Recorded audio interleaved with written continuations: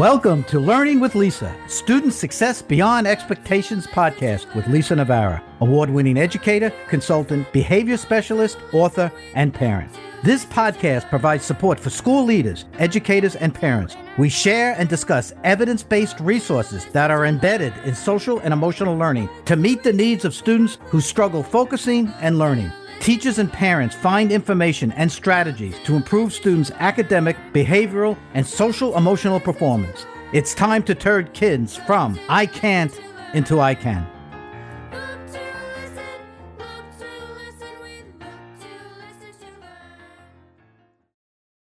Welcome to Student Success Beyond Expectations, where we bring you Sarah Glenn Denning.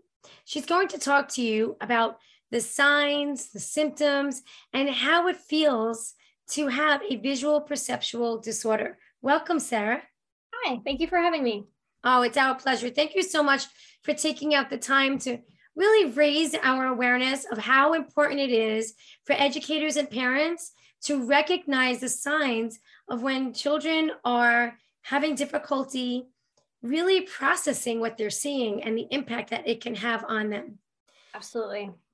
Can you talk to us about some of those signs that we might really need to be able to see to help children?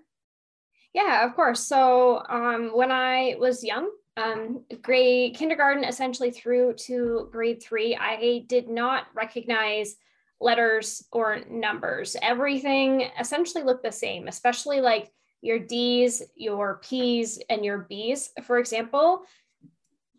They're only different based on how they are positioned on the page, whether they're forwards, backwards, up, or down. Essentially, it's the same curvature of the letter. And to me, they all look the same, and I couldn't tell the difference between them. You could tell me to write down a B, and I would write down a P or a D.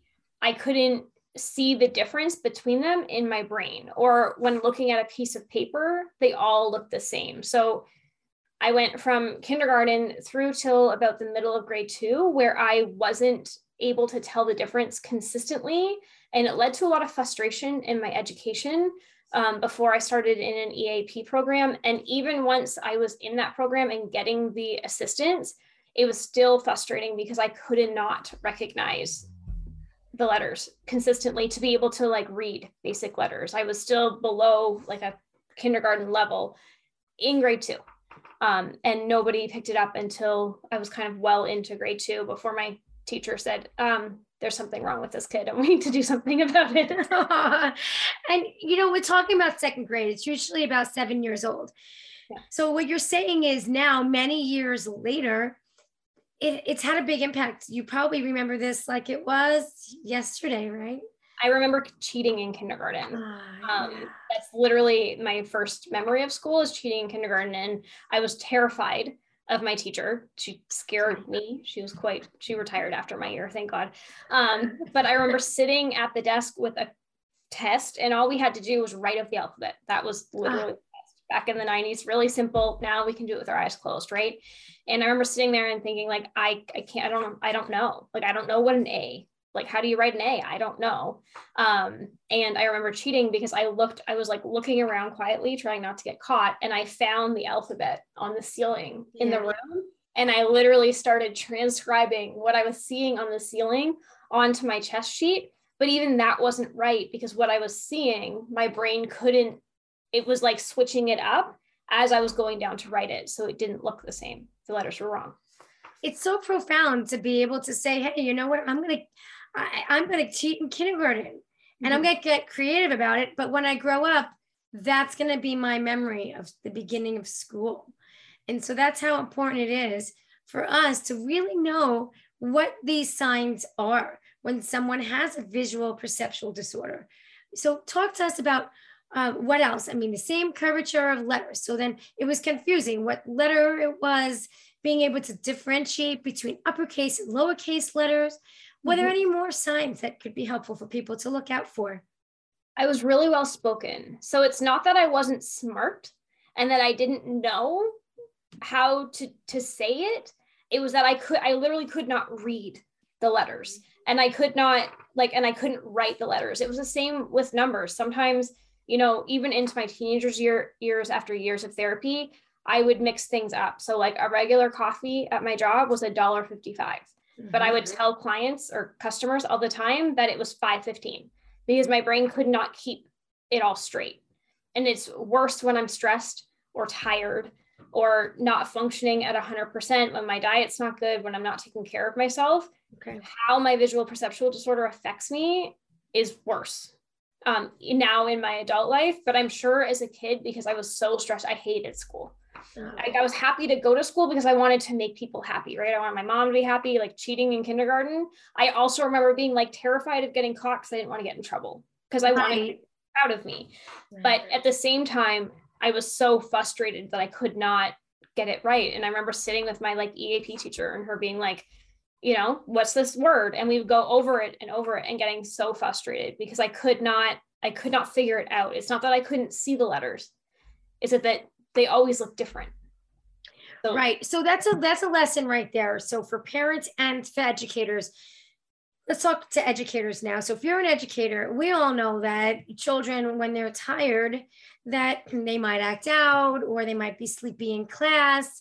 But we also want to recognize the way that they are able and not able to read is directly influenced at times when they're tired or when they're hungry. So if this happens in class, Sarah, what would you say? What can teachers do to help a child still have a positive day if they're tired, and still be able to learn as much as they can during that same day? Yeah, I'd say like positive reinforcement and patience is key, as much as it's really hard sometimes as adult when, you know, the kids aren't just doing what it is you want them to do. It plays a big role. Reassurance that they might not be able to get it today, but tomorrow is a new day and coming back to it. Allow us to vent. I don't know that I was ever given the opportunity to actually like voice my frustration, and that's also a lie at the same time because I know that I was. And I think mindset's a big deal. So for instance, once I figured out that I had this visual perception disorder, I was put into this program that unfortunately no longer exists. It got shut down shortly after I was in it. But it was specifically for people that have learning disabilities that are on the same spectrum as mine. So whether it's like dyslexia or a visual perceptual disorder, it was one-on-one after school program. And she had this thing called an I can't box. And it was literally a Pringles can. And like, all I remember are lips and the words I can being written all over it, like snippets out of magazines, kind of like a collage on this Pringles can. And whenever I said I can't, or I don't know, or something negative about myself in terms of like the work we were doing, she would pull out this can and I would have to say I can into the can in order to like switch the mindset. And I can tell you when I hated that box. Like, you hated that box? No, because I just wanted to sit in the fact that I don't know and I can't. And this is hard. And because it never seemed to get easier. Like I said, it was such a long process and I was already burnt out as a kid.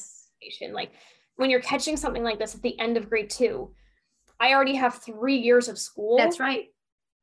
Of being like frustrated and angry and like emotional. And I already have all this negative belief in my head. And now you're bringing out this can and telling me that I can, even when like at my core at that point, I didn't think I could. Right. And you're right. It is a long time. 3 years is a long time. So let me ask you this. Would you have liked that can better if it said, I can, I will, and then had a strategy to follow with that? I think it may have helped. Yeah, absolutely. Because it's something to implement, right? Like you're changing the focus to something else. Right. You're not just saying, I can. Mm-hmm. Now you're saying, I can, there's the mindset. So you're going from reactive to proactive language, but you need the how. Exactly. How am I going to achieve that can? Mm-hmm. And so I have to extract this as a little lesson because that's what we're all about. That's Henry back there. And he teaches all about I can and I will. And oftentimes the children I work with, I will use my tools. Now the tools have action strategies on them. Mm-hmm. But someone who has visual perceptual disorder, yes, I think the mindset is really important. But these specific strategies in how to help with your processing has to be coupled with that mindset. Am I right with that? Absolutely. Yeah. Okay. So talk to me about some specific strategies that can help our listeners today. Yeah. So I think that is definitely one that we've just talked about. Yep. In terms of like shifting the mindset and just like putting an action step on, that is the how. And the other thing that was coming to me, and I'm sorry, it's just like left my brain. Oh, is like celebrating when you have a win. So like when you get it right, you need to like take a moment. And even if it's just a split second, it doesn't have to be like an actual like physical reward or something, but like taking that moment to like do a happy dance in the chair because you got it this time. Yes. And reprogramming that piece of like, I can't, and this belief that I can't, into I just did. Okay. So then let me ask you this. Were you able to do that at that time? Did you? I don't remember doing it. No, but there was probably like a moment where she said like, you got it, congrats. Yeah. But I think it needs to be like, just like that touch more, like that intentional and repetitive, like every time they get it, you need to have like a mini celebration. And do you do that now? When you say 155 instead of 115?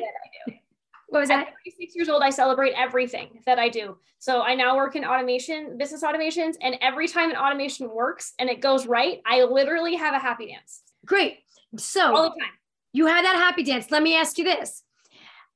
With that happy dance, do you label it with words like what you just did? I can't say that I do. No, I'm just like, yes, it worked. Okay. Like, all right. We got it. Now on to the next one. Like, let's do like, and it just like propels that like moving through it. Because when you have a day when like, and in my business now, when I have a day when I am fighting with technology and nothing is working and I'm missing part of the code, it's frustrating and it drains your energy. But as soon as I like realize I was just missing a check mark in the code strip and then it works, it's like, yes. And then we have to rebuild up that positive energy that I actually can do this. Yeah. And then it works. And that's awesome. I bet I'm going to challenge you and I want you to come back, Sarah. Next time you do that happy dance, you contact me and you let me know if in your mind you labeled it with a word. Oh, it was just a check mark. Let me take a deep breath, replenish, and move on. I bet you're doing more self-talk than you realize. Mm-hmm. And the reason why I bring that up is because when we're in the classroom, we need to teach children to label how they're feeling for that happy dance. Okay, why are you so happy? What did you do? And how do you feel? Yeah. Mm-hmm. Right. And I bet you're doing that now. You're an inspiration for what we need when kids struggle in the classroom. That's great. It's awesome. Thank you. So talk to us more. What comes to mind? What do you need? What do you think people need to know about this? I just think they need to recognize it. And I know saying that is really hard because kids are so mysterious, because I also didn't want anyone to know that I was struggling because I wanted them to be proud of me. And I think it comes down to having those like intentional conversations with them. And if you're like an educator and you have a kid that is like consistently not improving, like their test scores at the beginning of the year aren't great and their test scores at Christmas still aren't great, there's something going on there. And it's not that they're being lazy. And, sometimes there's something going on in their home life, but maybe it's that their brain just actually isn't connecting. Mm-hmm. And maybe we need to sit down and have a one-on-one chat with that kid. Yeah. I know, like for me, why wasn't it caught in grade 1? Like for instance, right? Because kindergarten, it's kindergarten. Why wasn't it caught in grade 1? Well, I had 2 teachers. They were both on a part-time. So they worked full day, and then we'd have a different teacher the next day or the next week. I can't remember exactly how it worked. Right. So there wasn't 100% eyes on me. Mm-hmm. They were split eyes. So they didn't catch what was happening behind the scenes because it was a split class with 2 teachers in one full class. So like, I can assume that's why it wasn't caught, because there wasn't consistency in the teaching that was happening in the classroom. Consistency is very important. And what about consistency and openness with the parent? How did your parents work with the schools? So my parents definitely advocated for me in the school, and I'm very grateful to them, especially after what I put them through as a result of everything that happened. But yeah, they definitely like pushed the school for everything. They were also lost. So also for educators, like the parents don't know.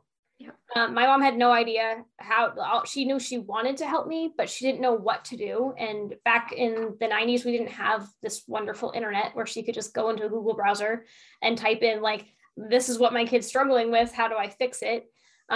It was actually my eye doctor. So I feel like regular appointments with physicians or other practitioners, it was my eye doctor that actually caught what was wrong with me and was able to give a name to it. It wasn't the education system at all.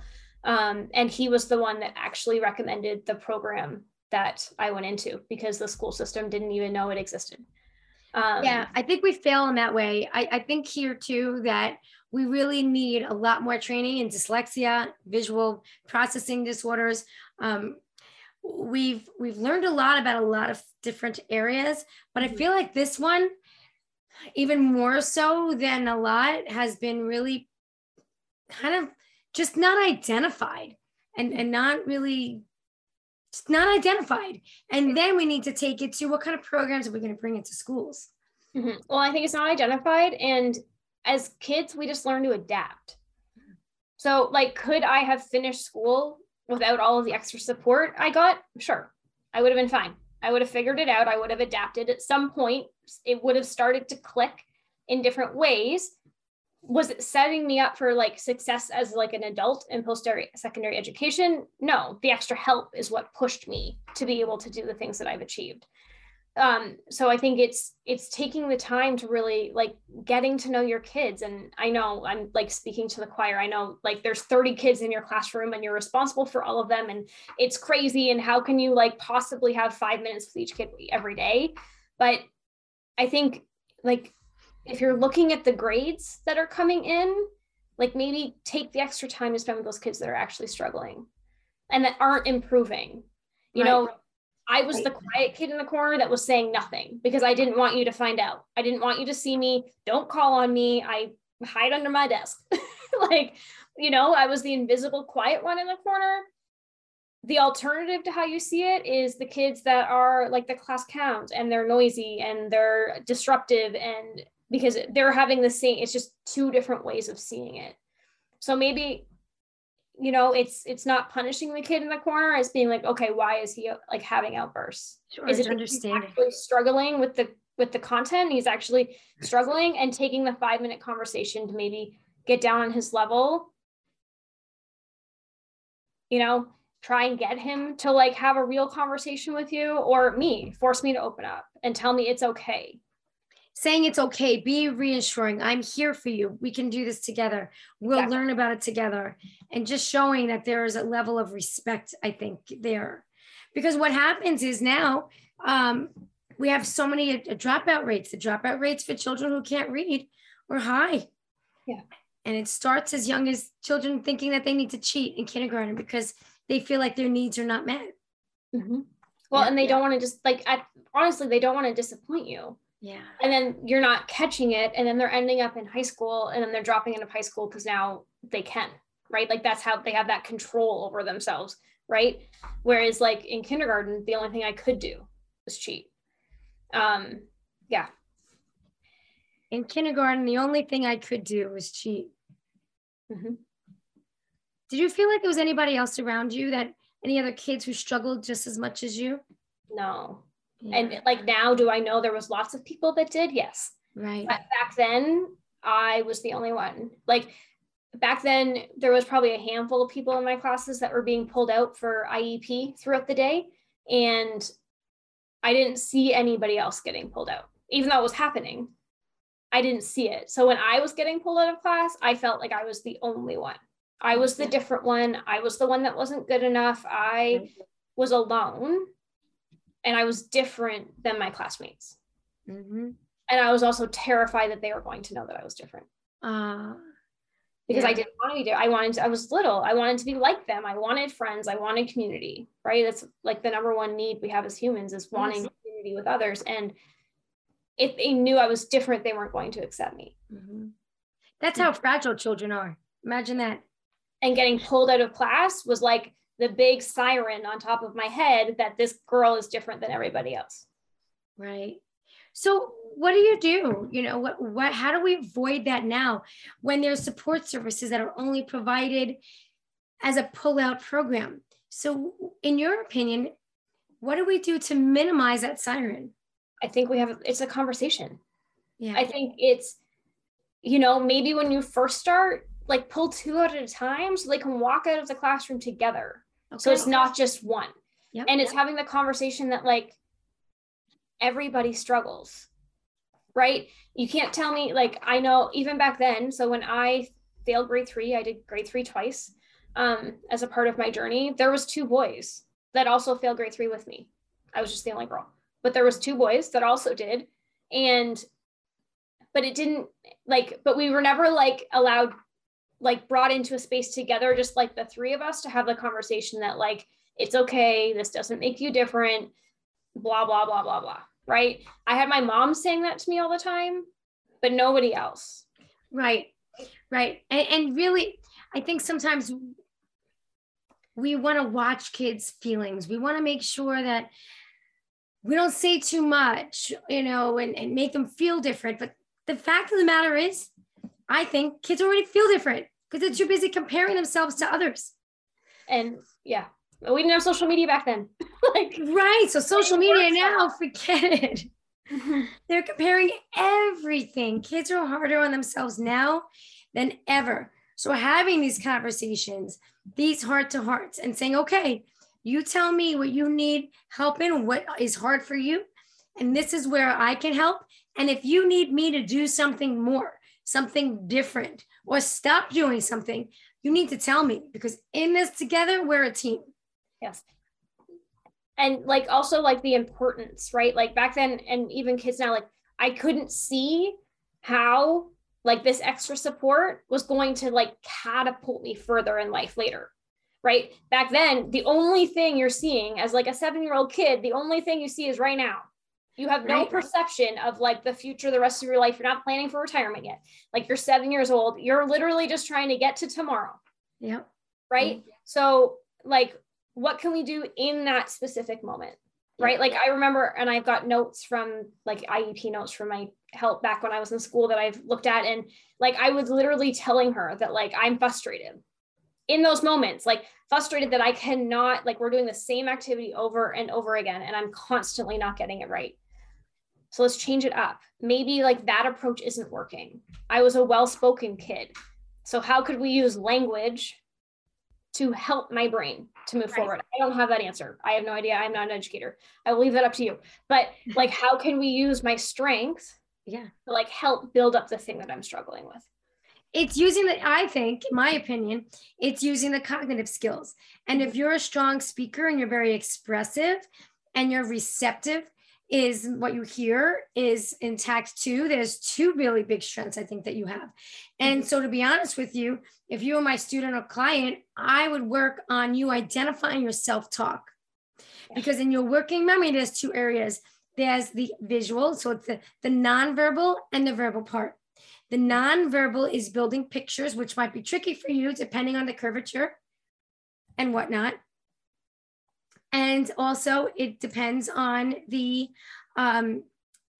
pictures and whatnot.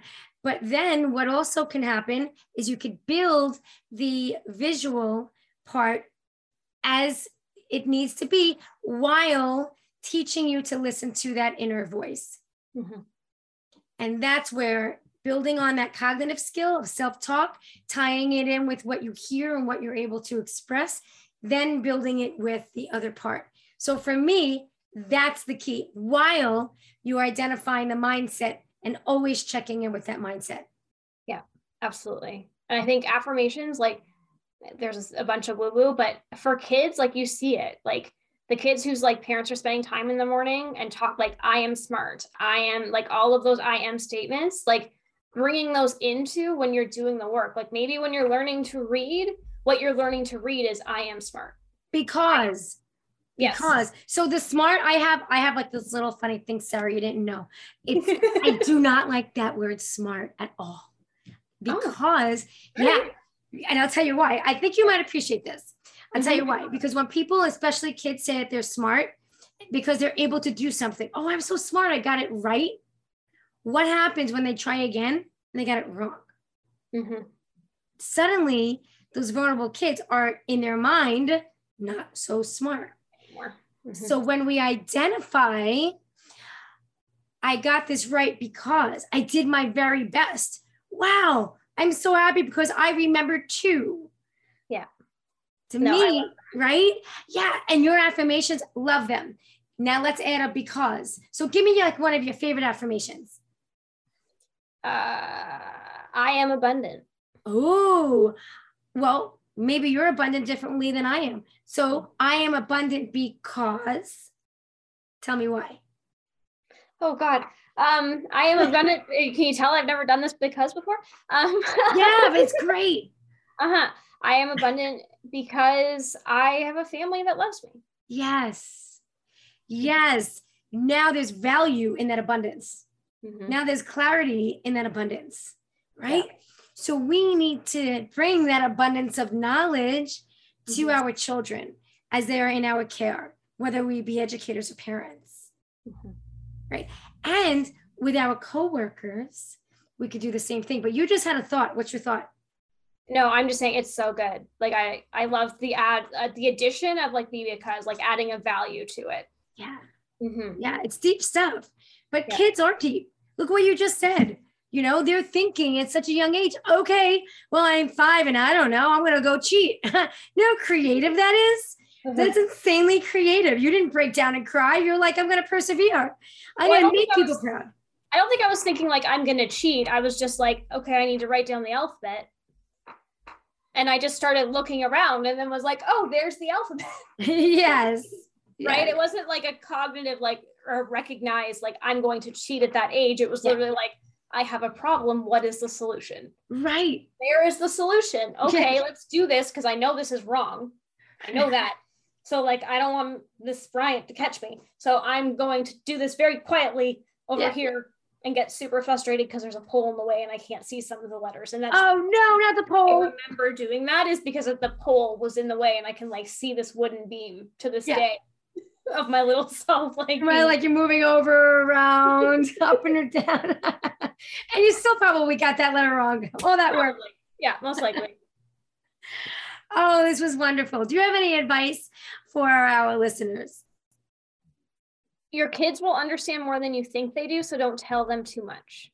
Okay. And that's going to be, I'm going to add some context to that. So when they realized that I had a visual perceptual disorder in elementary school, the school people told my mom, the school board told my parents that I would not graduate from high school and I would be a victim of the system. Post-secondary school wasn't even like on the table for me. It wasn't going to happen. So don't even bother pushing her to that level. And my mom told me at some point in my elementary school years what they had said. And that stuck with me.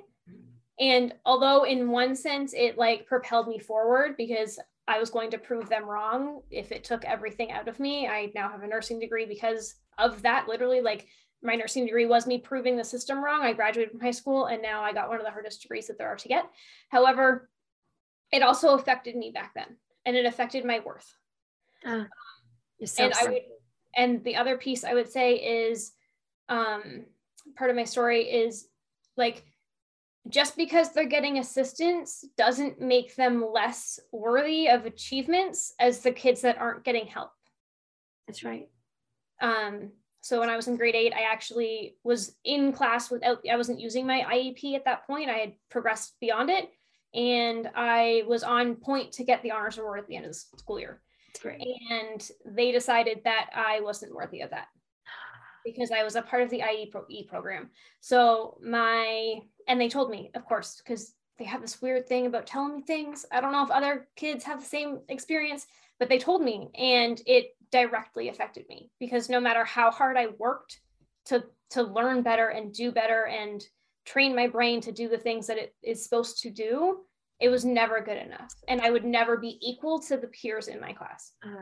So needing help doesn't mean that you're less qualified. It just means that you need help. Right. But you're still capable of getting the same achievements that your peers are. That's very profound. Really profound. Sarah, you have been insightful. You've been open, you've been challenged and having fun, and I love it. You have a great spirit. You're full with an abundance of spirit too. So thank you so much for sharing your story, your insights, and just suggestions to our listeners here today. Thank you. Thank you so much for having me. It was my pleasure. My pleasure too. Thank you for listening to the Student Success Beyond Expectations podcast, where school leaders, educators, and parents meet on behalf of children who struggle with learning. To bring workshops to your school or organization, contact Child Behavior Consulting and get started with resources available at childbehaviorconsulting.com, Amazon, and teacherspayteachers.com for ready-to-use resources and children's books. If you enjoyed this podcast, remember to review, subscribe, share, and give us a shout out on social media.